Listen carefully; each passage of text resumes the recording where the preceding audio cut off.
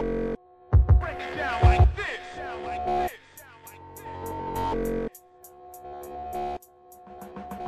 Hello, I am your host, Samuel Hansen, and you are listening to Combinations and Permutations episode 69, brought to you by AcmeScience.com.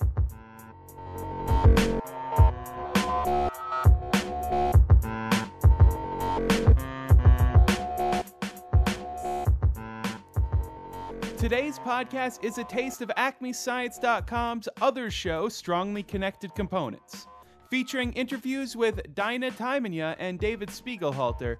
I hope that this makes you all decide to go and check all the other interviews out. Here we go!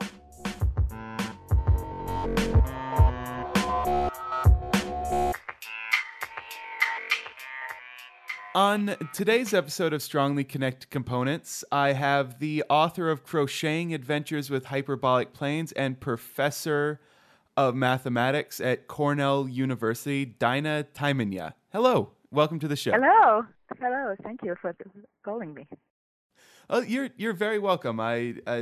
This was actually a listener suggested interview. Oh, that's very nice. Oh yeah, it was. It's actually the first time that someone suggested. I'm very glad that they did.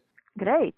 Actually, the book which you mentioned in your introduction, Crocheting Adventures with Hyperbolic Planes, it was voted by Booksellers magazine in March to get a diagram prize, which is for the oddest title of 2009. And it was voted, I guess, by listeners. Some of your listeners probably too. Well, I certainly hope so. I was actually going to ask you about that. What was it like to be awarded with a prize for oddly titling a book? Oh, well, that fits very well with me because actually I'm an adjunct professor, which doesn't have a salary unless I'm teaching, and I got a prize for a book which is actually the prize is just a name. Actual prize is 2 bottles of wine, which goes to the guy who nominated that title. And then there are some other things that people are just asking me to do, and then they are expecting me to do everything for free. I thought it just fits together perfectly. Well, I'm very happy actually about that prize because it's my first prize. Well, I mean, congratulations winning it. I mean, of course there are technically more prestigious prizes, but I don't know if there's any prize more interesting than that. Oh no, I'm very happy about this one particularly because it was decided, it's not by somebody finding whatever it is politically, scientifically, whatever correctly awarded prize, but this was just, by fans voting for me. So therefore, I really treasure this. Well, let's actually talk a little bit about what that book is about. You are actually very well known for being the person who essentially invented hyperbolic crochet, correct? Yeah, well, that's kind of like a trademark. Well, I mean, it's hyperbolic planes were generally thought to not be able to be modeled in our world, especially until I believe it was William Thurston created a paper model, but that model was not really very sturdy. Well, so let me correct you because that's a correction. Which almost goes with a book too. Fairly recently, 3 weeks ago. No, I knew that the Beltrami had a model, and it's already described in my book too. That in 1868, Italian mathematician Beltrami made a model, but I had never seen his actual model. And it was about months ago, I was contacted by one Italian mathematician who sent me pictures from the department in Padua University in Italy, and they sent me an actual photos of Beltrami models, and I was stunned how similar they are as the ones which I crocheted. And then I contacted Thurston too, and I asked him, and he never saw that one either. So, there are ideas, you just discover them independently and in different ways. Well, okay. So my information was wrong on that. But you did end up in, I believe it was 1997, starting to crochet hyperbolic models. Why did you end up starting to do that? Yeah, well, so that is something exactly because the previous ones were out of paper, and once you are doing something in a paper, then and you try to explore it, and you want to make a like you want to fold it, and you want to fold Yes. again, but the paper, that's what the same thing you do with a piece of paper, and that leaves creases, and it's you won't get them out, and paper will fall apart. So I wanted to get something more durable, that it would be reusable, and also much more flexible, and like really getting all these pictures. I wanted to show what happens in hyperbolic geometry to my students, and that's how I came up with crocheting. Because essentially is the paper is something which is two-dimensional plane. It's a plane. It's a plane thing. Yeah. So it's something you can really do it, and so it means I can do these strips instead of gluing strips. I can crochet these strips, and that turned out to be much better choice. Now, you've also been teaching a lot of geometry, at least as far as I've been able to tell from reading through Yes, that's true. your, say, talk lists and everything like that. What sort of change have you seen in the ability of, say, your students to be able to understand hyperbolic geometry now that they have models with which to actually play with the subject? Well, see, the mathematics is always praised kind of like you have to do a lot of things imagining in your mind and kind of like get these insights and everything, which is, well, I agree, it's true, but it's not for everybody. And it's always much more helpful for learning about something and get new ideas if you can really do tactile exploration. And in many cases is that you are seeing these mathematicians talking about the great results, but you don't see their kitchen side of their research, which is actually making like wiggles and pictures and models and, like kind of like, but once you are getting to the proof and writing in this mathematically precise language, then it seems so polished and so amazing. And maybe that is one of the things which scares people away from mathematics. They think, oh, I will never be able to think like that. And, and that's what this crocheted hyperbolic plane is kind of like a ease that way to hyperbolic geometry to the novice who never heard about it. And when you hear about it, like without knowing, seems that is something so abstract. And well, that one of the discoverers of hyperbolic geometry, Nikolai Lobachevsky, he called this geometry imaginary geometry. And like, how much can you imagine? You can stretch your imaginations more or less, but not everybody can be so successful. But the approach just with this tactile approach, it's easy to tell about hyperbolic geometry. Kids I have talked to, fifth graders, went to the school and they were just excited, particularly they were just learned about that the plane triangle, the angle, some of the angles in a sorry, in a Euclidean plane, it always ends up to 180 degrees. And here I come with my planes, and they fold it, and then they find, oh, but these are triangles where it's not even close to 180 degrees. So they were so excited. Oh, I mean, that's great. I mean, the idea of getting fifth graders excited about hyperbolic geometry sounds wonderful, actually. Now, one thing I do want to talk about is hyperbolic planes take up a lot more. I guess there's a lot more surface area in the space that they actually take up. How much material do you actually go through to make some of your crochets? Actually, quite a lot. There is a big pink one, which is featured in a book. So that's my largest one. Its surface area is 3.2 square meters. So well, for some reason, once it was in some emergency room where I happened to be, and when they are giving your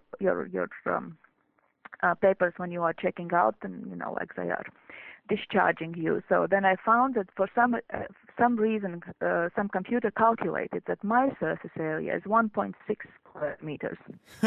So then that means like that plane is twice my surface area, but I can very snugly hug it. So it seems like that shows just advantage of the hyperbolic plane, that you are getting a huge surface area, but then the volume is much less. So the hyperbolic plane with surface area twice as my one fits in less volumes than I am. Now, one thing that you have been doing with these models is putting on, say, art exhibits. I believe there was a coral reef one in England recently. So this year it was in Dublin, and actually this coming Saturday on October 16th, there is a hyperbolic crochet coral reef exhibit opens in Smithsonian. Oh, wow. Yeah, so that is organized by the Institute for Figuring, who picked up my idea, and they just made this one into the huge environmental project. Now, with the exhibits of it that you have been to, what sort of reactions have you been getting from the people who come to see the art? Well, I had an art exhibit in Cambridge University, in Cambridge, UK. And so there were some of my models were in this art exhibit. And these models were put on a shelves, and it's a gallery. People come in, they look at these models, and they just look at this art exhibit, and they behave like they would behave in an art gallery. And of course, they don't know who am I, and I'm in a corner just watching. I just enjoy that. Once they approach my models, and there is two of them, then they quickly say like, "Oh, can you shade me?" And then these are the models where they are just like drawn to touch them. And I have seen it repeating and repeating. So like that, I don't mind people touching. Of course you can't, like if they are made out of wool, you don't want thousands of people touch it. It's hard to clean them. But it's a touching won't destroy them. It's like when I'm making, there are some models, which are made out of cotton. I know I took them to one art exhibit, and when I arrived, they were just like very unfortunately. I said, "Oh, they are not really displayed." But then the curator, she was very carefully handling it as as I used to handle art objects. And I said, "No, that's not the way to display them."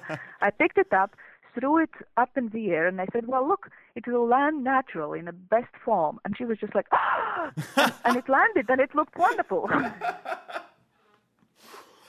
Oh, that is a wonderful image. Now, I want to go back a little bit farther. Now, you got your PhD in mathematics, and your dissertation was, I believe, behavior different types of automata and Turing machines of infinite worlds. Words, not worlds. Oh, words. Okay, I don't know how I managed to write that down incorrectly. Yeah, it's but okay. I've been making a lot of mistakes so far in this interview, so might as well just keep it up. And you also had other theoretical computer science papers published before that. What sort of connection do you feel that there is between theoretical computer science and algorithm study with this kind of fiber art that you're doing? Is there any sort of connection there? Well, yes, there is, because once I'm making these fiber objects, there is a certain algorithm that I'm following. Like that is a connection. But then there are more connection, which I found accidentally, that there are, since I have been out of a loop, maybe you can't follow everything what is happening Yes. in computer science right now. But I found very interesting that there are computer scientists who are investigating how automata and actually those are really imaginary machines, what they are talking about, how they would behave on hyperbolic plane. And then there are really very nice opportunities appear, which wouldn't be possible in Euclidean plane, like on Euclidean grids. For example, I think that it's just a beauty that you can make a rectangle when you are doing a rectangular grid. You get the ordinary square paper. Yes, so well, you are making this rectangular grid or square grid on Euclidean plane or sheet of paper, and you can make your cells smaller or larger or whatever. Yeah, so whatever size you need. But when you are trying to fold, and one of the things what you can make the grid is by folding paper. You fold the paper, you get a straight line, you fold it again to get it perpendicular. Yes, so you follow me, you can imagine that. And when you follow that and you open it up, then your folds will end, but you will definitely get a rectangular shape. Yeah, and there will be four sides. When you are doing the same construction in hyperbolic plane, and so that smallest cell you can get with all angles, straight angles, all straight angles. The smallest polygon will be pentagon. You can't get a square in hyperbolic plane, meaning that all will be just like a straight angles. And you can get a hexagon and you can get a septagon, but for particular hyperbolic plane, so this is unique. You can't make that pentagon larger or smaller, keeping the size of angles. Once you fix the angles, that is really fixing also the size of that pentagon. And that is a property which can be, like this is something you can really explore, folding these crocheted hyperbolic planes and making a different, stitching just all these different patterns on them. And then when you go to computer science, this uniqueness is something which is very powerful, investigating these imaginary automata or, whatever machines are being investigated in theoretical computer science and their behavior. In a Discover article that was about your work with the hyperbolic planes, there was a bit in there about the influences that you had learning in your home country of Latvia under the Soviet-style math education. There was a quote that was, you started with the picture, you figured out what is happening, and then you prove. How is that sort of educational style influential on what you ended up doing versus, say, the more strict analytical rigor that is prevalent in, say, the U.S. math education system? Well, see, I think that exactly influenced me to think about how I can make a durable model so that students first can see what they are doing. How they can see, and it's not only unique, because I have seen in India, I don't know the current Indian mathematics what they are doing, but I have seen at the beginning of the 20th century, there is a book about the geometry and teaching geometry by paper folding. So in some ways it's the same. I'm doing the same thing. And when I came, and I have seen there are some teachers who are teaching here in U.S. too. They are teaching geometry, the beginnings of geometry, just folding a paper.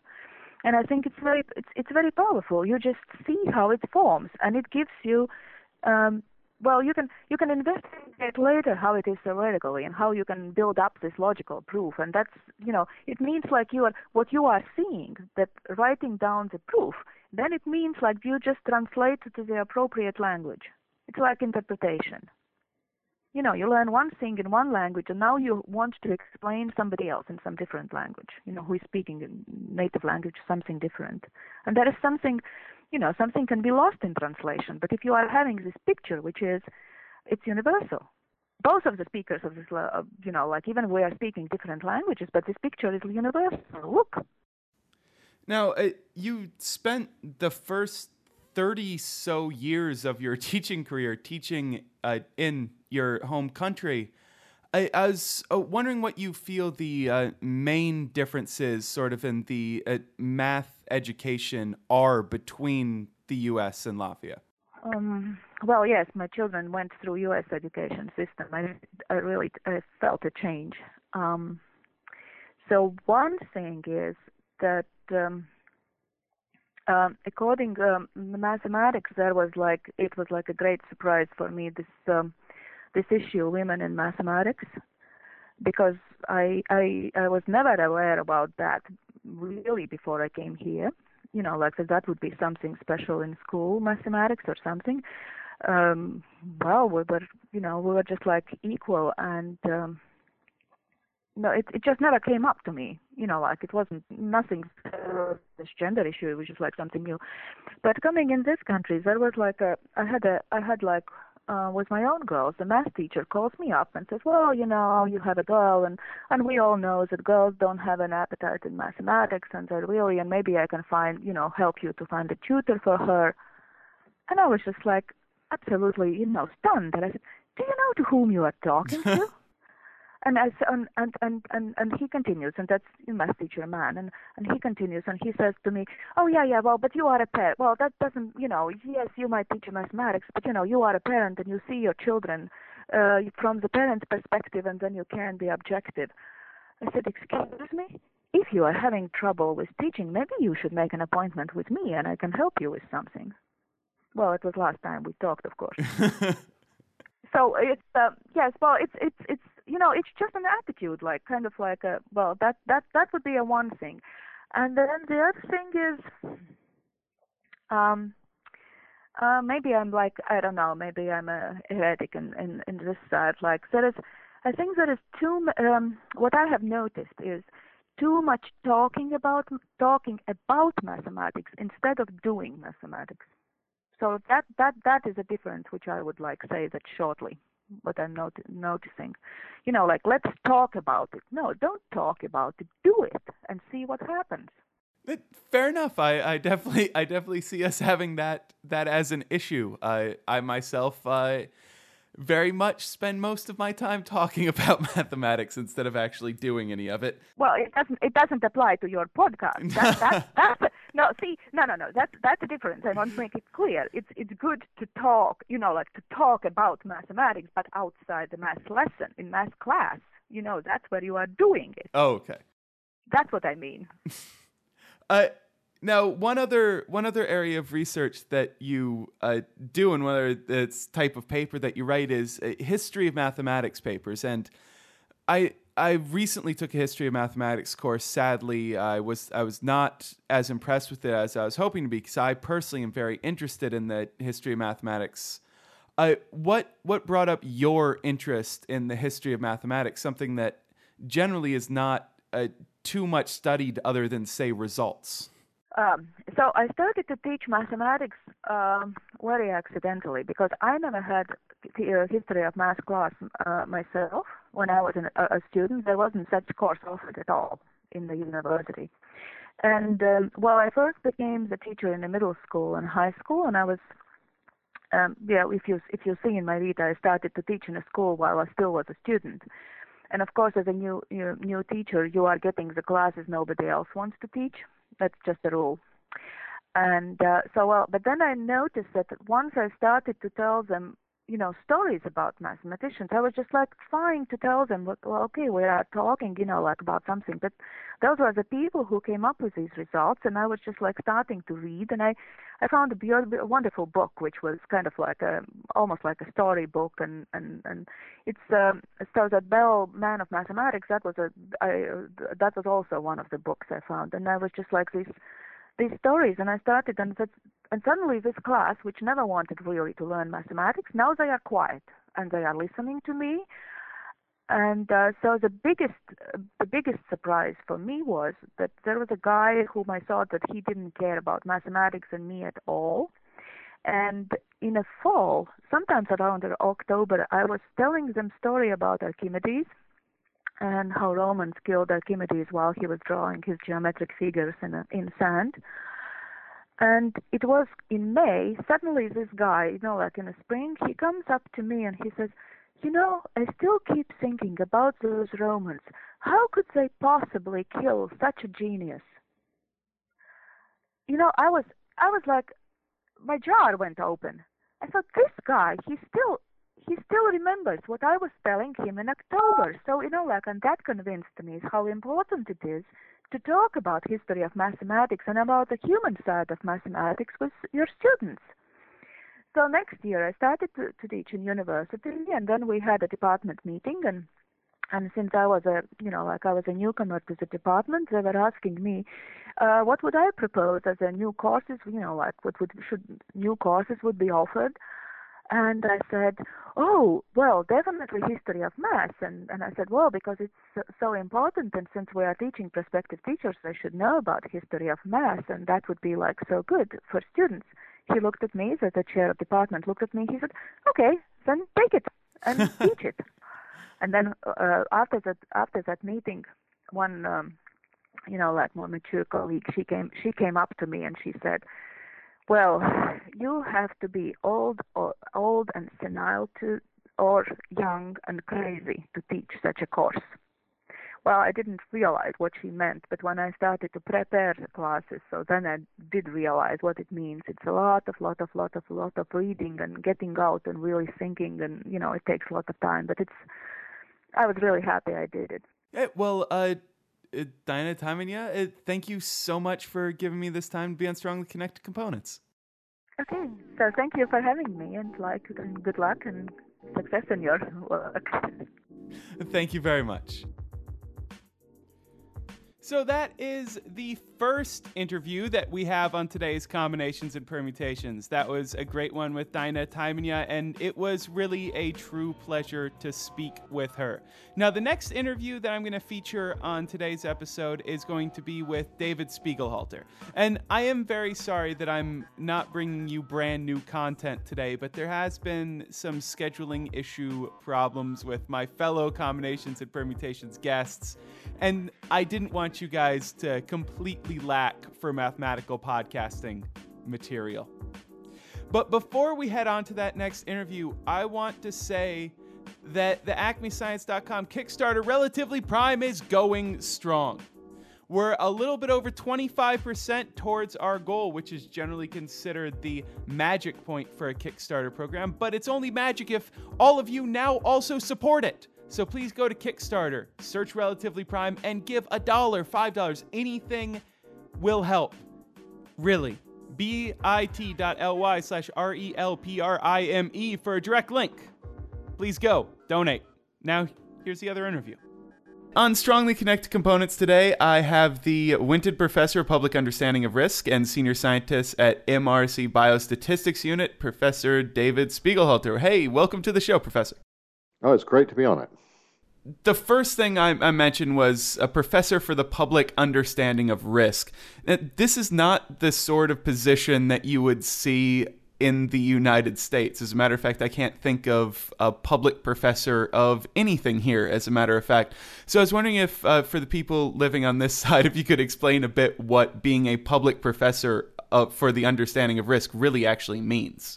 Well, I'm not sure myself, because nobody in this country knew anything about it until 3 years ago either, when it was actually an endowment from a hedge fund. Someone who runs a major hedge fund in this country and who gives money to mathematical charities, and David Harding, very generous. And he put the money in because he felt that the way that risk and probability and chance and the way it was discussed in society really wasn't very good. The stories in the media about risks, the way in which health risks are discussed, he felt he'd really like it to be improved. Although, so it comes from financial endowment, but in fact, I don't work on financial risk. It's something I know nothing about. So it's a curious job, and I was given quite the enviable job of having of just being able to make it up, whatever I did. I could do exactly what I want. There's no one to tell me what to do, and I've got a bit of support to which I spend on people who can write web stuff and animations. I just love pictures that move, and so we've really been making an effort to try to make interesting graphics that can represent uncertainty and risk. Now, one of the things that you have done is this Professor Risk video, which a lot of people have watched, actually significantly more people than listened to this. I believe last time I checked, it was over 50,000 views on YouTube currently. And yeah. And one of the things in it is that it shows two different versions of you, a risk-taking one and a very cautious one. And it made a very interesting point at the end, which seems to kind of at least clash with the name or the title that you have. And it's arguing that you essentially can't let little risks rule your life. It's the biggest risk, I believe you said, is being too cautious. And I was wondering if you could explain a little bit about what you mean by that statement, considering that it just sounds, your title I know is not specific, and as you said, you're kind of able to make it up, but it just sounds that arguing for taking risk might be a little bit against what that endowment was meant to be. Oh no, no, no! I disagree. I think anyone who works in finance sees risk as having a positive connotation.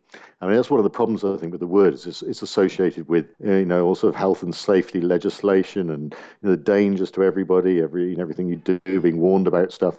And I think it's a really bad connotation. I really see risk as an opportunity and as being very similar things. They're just the flip side. Things might turn out badly, they might turn out well. And so risk is just the idea of that you just don't know what's going to happen. It might be good, it might be bad. Sometimes you use word chance for meaning that it might be good, like winning a lottery. But we can talk about something being a good risk as well. So I part of my aim of that video was to try to get over the feeling that risk is a positive thing, can be a positive thing. Taking some chances is fine, but you should just think about it. And of course, the fact that sometimes it won't work out, you have to take the consequences for the decisions that you take. But you can't go around trying to, have zero risk in your life. I mean, that's going to be pretty tedious. I mean, I don't think I'm trying to make a big philosophical point. That's not my view. I think the basic idea, though, is that life, we don't know what's going to happen, and none of us really want to know what's going to happen. We don't want to know what we're going to have for Christmas, and we don't want to know exactly what we're going to be doing next year. The uncertainty is just a major part of life, and that uncertainty means that things might be okay, and they might not be. And so, my particular interest in it, being coming from a mathematical background, is trying to get some idea of what the odds are of the good and bad things happening. What the probabilities might be, and so that's partly what the video is about thinking a little bit about these. And also realizing that some of the things that people warn you about, say, oh, well, doing this increases your risk of getting cancer or having this, that, and the other, actually might not be that important on the grand scale of things. When you think in terms of the absolute risk, the actual chance of being harmed by something starts being pretty low.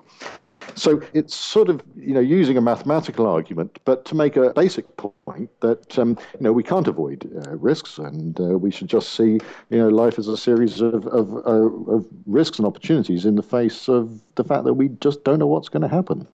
Now, you make very many good points in that, but I'm going to stick on this one, kind of the idea of communicating what risk really is for kind of from the mathematical perspective. And that's something that I find reading articles that you've written and watching these videos that you are very good at. You're a very clear communicator when it comes to mathematical and statistical information.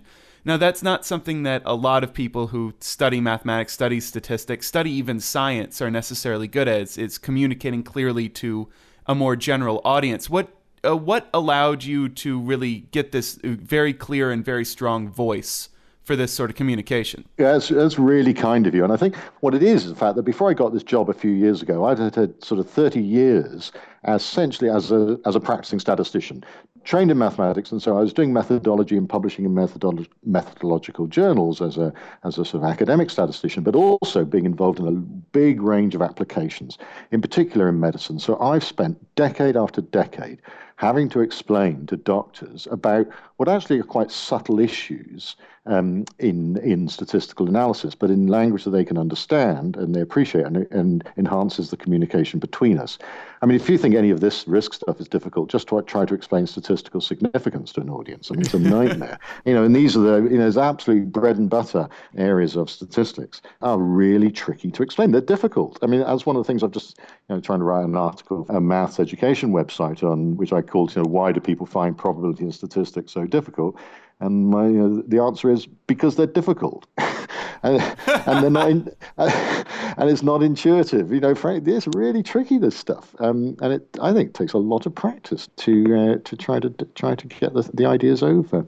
But I just love trying to do it. It's the thing I really love doing is taking some quite tricky issues and trying to explain them. For example, in survival analysis, trying to explain issues, can be quite a tricky thing to explain to people. And that's actually what I'm getting more involved with now as I get more involved in risk communication to individuals about their heart risk, et cetera, their risk of various things happening to them in the future. I think doing applied statistics is a really good practice for just being forced to communicate this stuff. So you're saying that, I mean, applied statistics, since you actually do end up having to talk to people in industry, well, it's in your case talking to, say, medical professionals. Now, is there anything else that you found that has really helped other than just having to talk to people about it? Is there specific suggestions you might have to someone who is looking to develop a clearer voice and understanding or is it just should you talk to people a lot? Well, I think practice, practice, practice.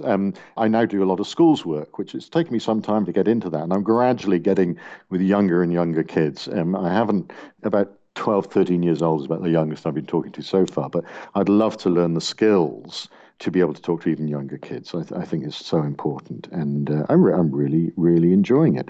So I think it is a matter of practice. I, in fact, also got media training from my employer, the Medical Research Council. I had a couple of training sessions, and I found that was quite really very useful. Some people in the media rather jeer at people who've been media trained, and it doesn't mean that you have to become one of these politicians who just stonewalls all the questions that are asked, or of course the chairman of BP being interrogated in the US about the oil spill. So it doesn't mean working like that. It actually just tries to mean, I think, trying to sort out your brain before you get interviewed about something, and trying to get your ideas over in a way that is as comprehensible and as human as possible. So one of this aspects, I think, is just trying to reveal the fact that you are, even though you're a scientist, you do in fact have a beating heart inside you, and that this is part and parcel. Your sort of humanity and your sort of just general just being a person getting on with their life is an integral part of your study. In fact, that's why I tend to use myself quite a lot as examples in a lot of my sort of narratives, about risk. You need to tell stories. You need to be able to tell stories to get people's interest. Now, you mentioned talking to younger and younger people, and one of the things that you are doing to do that is, I believe it's called the What Are the Odds Hands-on Risk and Probability Show? Yeah. And that's for the Millennium Project in Cambridge, correct? Yeah. Millennium Mathematics Project. Yeah. We got a full-time person who goes around schools, doing this. What are the odds? And we started calling it sort of the Risk Roadshow, but everyone in the schools thought it was something to do with health and safety and how they had to be careful in the playground and in sports and things like that. So that we had to change the name because the word risk, got a really bad connotation in schools as being something that is just a sort of bureaucratic, sort of deadening force on all the things that they actually quite like to do. So we call it What Are the Odds? We concentrate on games and, a certain amount of lotteries and scams as well, how you can be conned when people are trying to get money out of you or whatever. So, we try to make it as light as possible and end up with a sort of quiz show, Who Wants to Be a Millionaire type quiz show. And we also use what's quite nice, these automatic voting devices that we hand out to the kids in the class so they can vote on the answers to questions, and the distribution of answers appears on the screen, and then we can tell them which is the right one, and they get scored and all this kind of stuff. So that all goes down very well. I want to make a bit of a transition here. So far, we've been talking more about the directly public work that you have been doing recently, but you are also one of the most cited statisticians in the world, actually. I was wondering if you could tell us a little bit about why you ended up getting interested in studying statistics as essentially your life. Oh, well, I started off doing maths. I went to Oxford to do maths, concentrated on pure maths rather than applied maths. And, I really liked the pure maths. But, to be honest, it got too difficult. Goodness me, it got difficult. So around about halfway through the second year, this is really too much for me. And so I looked around for something that looked a bit easier. And I was very fortunate. I had an inspiring lecturer and tutor there, Adrian Smith, and who got me interested in the idea of statistics. At first, my first statistics course, I nearly gave up. It was so tedious, it was untrue. Really couldn't stand it at all. But then I got interested in more modern ideas of what's called Bayesian statistics and decision theory. And this started getting very interesting indeed. There really seemed to be some powerful ideas that I found very exciting, genuinely exciting, and still do. And those basic ideas, I've been carrying around me now for, 35 now. Yeah, over 35 years. And they're still just as fresh and exciting, and I use them in my work all the time. And these are, basic ideas about, the philosophy of probability. What is probability? Does it exist? What is it? If it's not, there's a mathematical theory of probability. Well, what does it actually mean? And it's really tricky. What does probability mean? You ask 10 people, you get 10 different answers. Even, in the trade, among mathematicians and probabilists and statisticians, you get different answers. I've got a particular ideological point of view, the Bayesian point of view, that actually says that probability doesn't exist. We make up these numbers. They are subjective judgments that reflect our understanding of the world. It doesn't exist in the outside world, except possibly at a subatomic level. I might be prepared to believe that. But apart from that, all probabilities are inventions of ourselves. So, yeah, that's quite a fairly extreme point of view. I find that it's very useful, and everything I do now in my public work reinforces the idea that that's the correct way to interpret probabilities and numerical risks, that they're constructions on the basis of our available knowledge, and they don't actually objectively exist. Now, you mentioned specifically that you study Bayesian statistics. Now, Yeah. My background in statistics is very poor. I'm actually a graph theorist by my research. And so I was wondering if you could explain other than just what you did about Bayesian statistics, but also what the other prevailing models within the statistical world might be. Yeah, this is a really important issue. Oh, by the way, the other thing I really enjoyed doing in Oxford was graph theory, but that got a bit difficult as well. So, also philosophical schools of statistics, but we can simplify it down to two, I suppose. And one is, the classical framework that thinks of probability in terms of relative frequencies. Asymptotic stuff. If you do something 1,000 times, what proportion, as n goes to infinity, what proportion of the time this event occurs is the definition of the probability. So it's treated as a state of the world. You may not know what it is, but it's an objective state of the world that is defined in terms of relative frequencies, repeatable events. The Bayesian perspective is totally different. It says the probability doesn't exist. It's not a state of the world. It's a state of our understanding of the world. It's our personal belief about what the event is. It doesn't have to be any repetition. And so it's when I talk about the probability of who's going to be the next president of the United States, who will be, and I go onto a website and find out the betting odds, those probabilities are to me just as much probabilities as the probability of a coin coming up 50% or whatever. They're just as valid as probabilities, even though they change every day as people change their beliefs about who might be the next president. Those are still probabilities. They obey the mathematical theory of probability, and they can be used in exactly the same way. And literally, of course, they are used to place bets, which is the most important application of probability. Essentially, the Bayesian point of view sees all probabilities in terms of betting odds, and that underlies actually has very deep implications for the way in which you make estimates, when you make judgments about what the true about statistics in the real world. Like you're looking at a drug and you want to know what would be the average benefit on this drug if I treat this population. Well, that's an unknown quantity. It's a state of the world. I don't know what it is. And so I can put a probability distribution over that state of the world, that parameter, that mean effect, that reflects my uncertainty, my personal uncertainty. It might vary from person to person because they have different knowledge. So the Bayesian point of view says you can actually put probability distributions over unknown states of the world, essentially expressing your personal uncertainty about a fact that you just don't know, you just don't have incomplete knowledge of. Nothing to do with future events necessarily, nothing to do with randomness at all. It purely expresses our personal uncertainty. Now, this can lead to very deep differences in philosophy about the way to handle data, and in particular to make predictions and make judgments about the world, because it means that we're allowed, if necessary, to bring in our own judgments. It's not just data alone. Data adds to our judgments, and Bayes' theorem is a mathematical way of learning from the world in a formal way, updating our judgments on the basis of new data, but that's not, an absolutely essential requisite. We can base judgments on our judgment, base probabilities on our judgments alone, if necessary. This is quite a controversial approach, but which recently has achieved enormous growth in the statistics area, so much so that I'd say that almost the majority of papers now published in many areas of statistics have, in fact, got a Bayesian philosophy behind them. One of the things that's driven the gain in Bayesian methods is the fact that computational tools to handle this updating of our beliefs about large numbers of parameters on the basis of new information, things that up to 20 years ago were mathematically sort of infeasible to carry out. You just couldn't do the integrations. You couldn't handle the huge multi-dimensional probability distributions that were necessary. The growth of simulation methods in computing has led to those computations becoming not only possible, but sometimes the only way to handle these really big problems, which means that engineers have embraced Bayesian methods with wholeheartedly. Machine learning, all those areas are now enormous users of Bayesian methods. So I made most of my reputation on Bayesian computation, with a team writing software called Bugs, then WinBugs, which is the biggest, most widely used Bayesian software in the world. And we developed some methodology as well. And so that's why I got my citations. It's worked very well.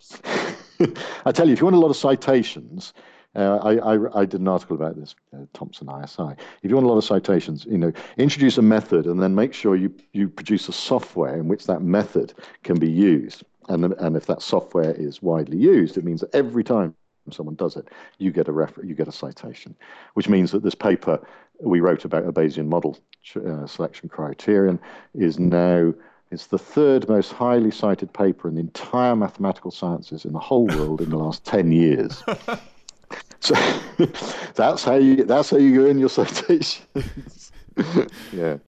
So who would beat it? The paper about methodology using MATLAB and Maple?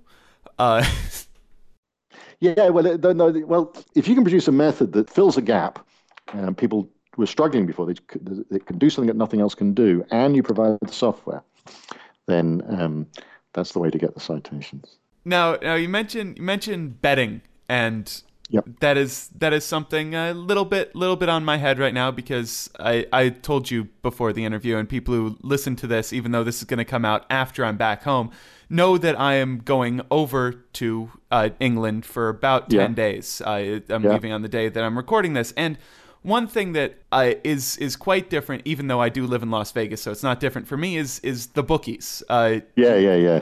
You have a lot more of that. And I have a very personal attachment to the English Premier League as well, specifically to Arsenal, who I support. You have written you did a thing for More or Less, the statistical radio show on, I believe it's on BBC. And you actually did a little bit of it was a predictive model, and you got 1 week you got 9 out of 10 match results right, 2 exact scores right. Could you tell me who's going to win, Arsenal or Tottenham, in a couple of, it's not this weekend but weekend next? No, I can't. But if I had a while and I had the scores up to, if I had the recent performance of the teams, I could give you a reasonable probability about it. It wouldn't, not a bad betting odds for it, because as gambling, is big business everywhere. But the mathematics of gambling, I think, is extremely interesting, especially in sports gambling. In fact, and there's a lot of work done on that. In fact, my predecessor, professor of statistics at Cambridge University, has now left to work full-time for a sports betting company, predicting football and horse racing results. And there's quite a few publications about predicting football results. But what happens, of course, is that a team starts publishing papers on predicting football results, and then they get rather good at it, and then suddenly the papers stop, and they leave universities, and they start making money. And that's exactly what happened with the people I know. So the method I've used on the radio is just a fairly basic model. It's about the version of the model people were using publicly about 10 years ago, before they started getting, trying to be a lot cleverer. And it's actually, a fairly straightforward model. You for every team, you estimate their attack strength based on the number of goals they've scored so far, whether they're scoring above or below average, and you also estimate their defense weakness in terms of whether they're letting in above or below average goals. One of the first things you do is your modeling is not trying to predict whether they win, draw, or lose. You try to predict the actual number of goals. So you really go for a probability on every single match result, and that's the correct way to do the modeling. Because it turns out that if you use these factors, looking at whether teams tend to score or let in above average number of goals, it's fairly easy to get an expected number of goals that each team would score. So, I don't know, in your match you might get something you expect Spurs to score 1.2 and Arsenal to score 2.3 or something like that. Now, nobody can score that number of goals, but because we know about the Poisson distribution and the fact that goals in a match do follow pretty close to a Poisson distribution, given their expectation, that you can actually use the Poisson distribution to work out the probability of any particular goal combination. And so therefore you can add up the probabilities on the diagonal, and you get the probability of a draw, and you add up the probabilities on the upper diagonal, and you get probability of a win and lose, etc., which you then can use to compare with the odds being given by bookies to work out whether it's worth placing a bet or not. And these are the slightly more sophisticated models than this ones the bookies use in order to set the odds as well. So, it's not enormously sophisticated statistical modeling. We were lucky one year when we did it. The next year I tried it and did really badly, but that's the way it goes. I said, oh, it's just regression to the mean. I was lucky one year. You can't expect luck to last. So I don't do it. I don't place the bets myself. But I do use it actually in teaching in schools, because to try to interest 16-year-old boys in mathematics who are all obsessed with football, it's quite good to say, I'm going to, try to predict next week's football results. It's quite a good teaching tool. Now, there's one last thing I would like to talk about. This is something that I really like to bring up whenever I have a little bit of knowledge of it, because I think that it really helps kind of show how people get out of mathematics, not out as in stop doing it, but out as in something to kind of balance the life, which is something I feel very important. And I know that you are very interested in both, I believe, stained glass and samba drumming. Is that correct? Yeah. and so I was sort of wondering how that ends up tying into your life and the importance it has for you. Oh, that's interesting. Well, the stained glass, for anyone want to click through on from my website and everything, most of my stained glass is mathematical, because I'm not really an artist. I hardly call myself a craftsman, but I can actually make, I've taught myself and been to classes I can actually put together a stained glass panel, reasonably do the leading and cut the glass and things like that. But I'm not a creative artist at all. So I tend to use geometrical designs. But they can be statistical, Latin square designs and Sudoku patterns are very good. And, you can do all sorts of different designs that give a very pleasing symmetry, very pleasing pictures. But I've done other ones. I've done cross-section. I actually had a commission. I'd done a brain map, a cross-section, a functional MRI image of a brain, colored, make some lovely very nice patterns, which I did in glass. And that works out very well. So I do sort of scientific and mathematical glass, and there's all sorts of stuff, sort of nice geometric shapes. Some of the tessellations are more tricky because there's only certain ways in which you can cut glass. You can't really do sharp indents to glass, and so you can't make all the patterns in glass very easily. So I like that. Samba drumming, I just like doing. My sense of rhythm is not wonderful, but it's not too bad, and I'm a second-rate samba drummer, but they put up with me if I just stand at the back and go boom, boom, boom. And that's what I like doing. Okay, well, Professor, I want to thank you so much for spending this time and talking to me on the phone. No, it's been a pleasure. Been a pleasure. Thank you so much.